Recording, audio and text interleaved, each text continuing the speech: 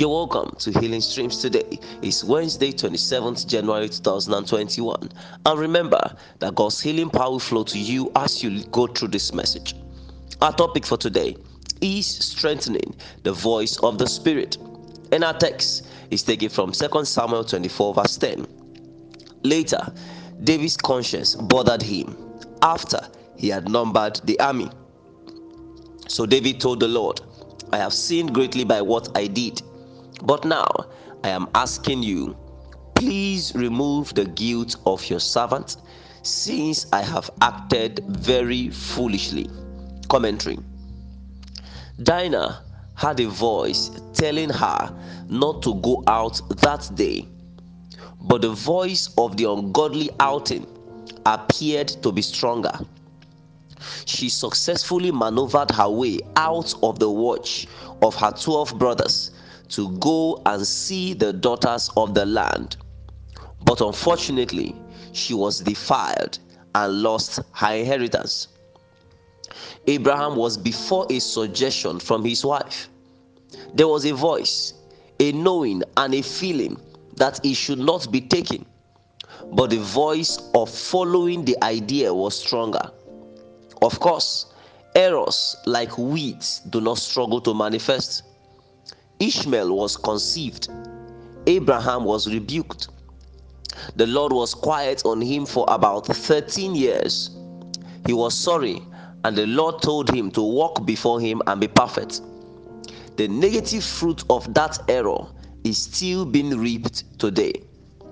He wished he didn't do it and wondered why the voice and leading was not stronger to restrict him from entering the error in the first instance.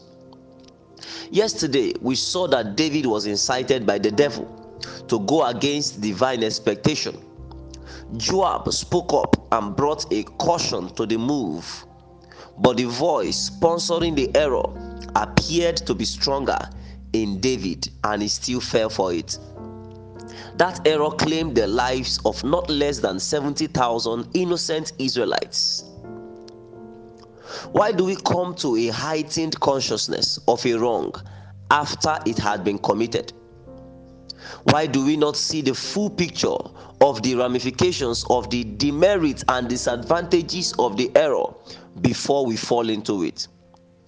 Why didn't David see that having an immoral sexual relations with his trusted servant's wife will not end there?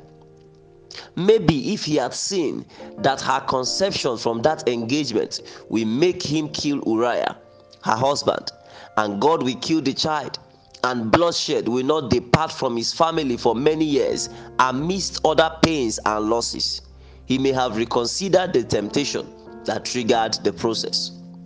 One single prayer we will pray, and continuously also, is, Lord, let the voice of your Spirit and the restraint of righteousness be stronger in my life than the voice of error and the flesh, in the name of Jesus. Amen. Action points. Ask the Holy Spirit to increase his voice within you and silence the voice of the flesh. Can you join me and pray and say after me? Say, Father, I thank you for your word to me today. I ask that the voice of your Spirit be stronger than any other voice in my life. And I declare that you receive the healing power now and grace to live healthy in the name of Jesus. Amen. For further study, please read Genesis 34, Genesis 16 to 17, 2 Samuel 11 to 12. Yours in his service, Joshua, Chukwudi, Ezekiel. Feel free to share. God bless you.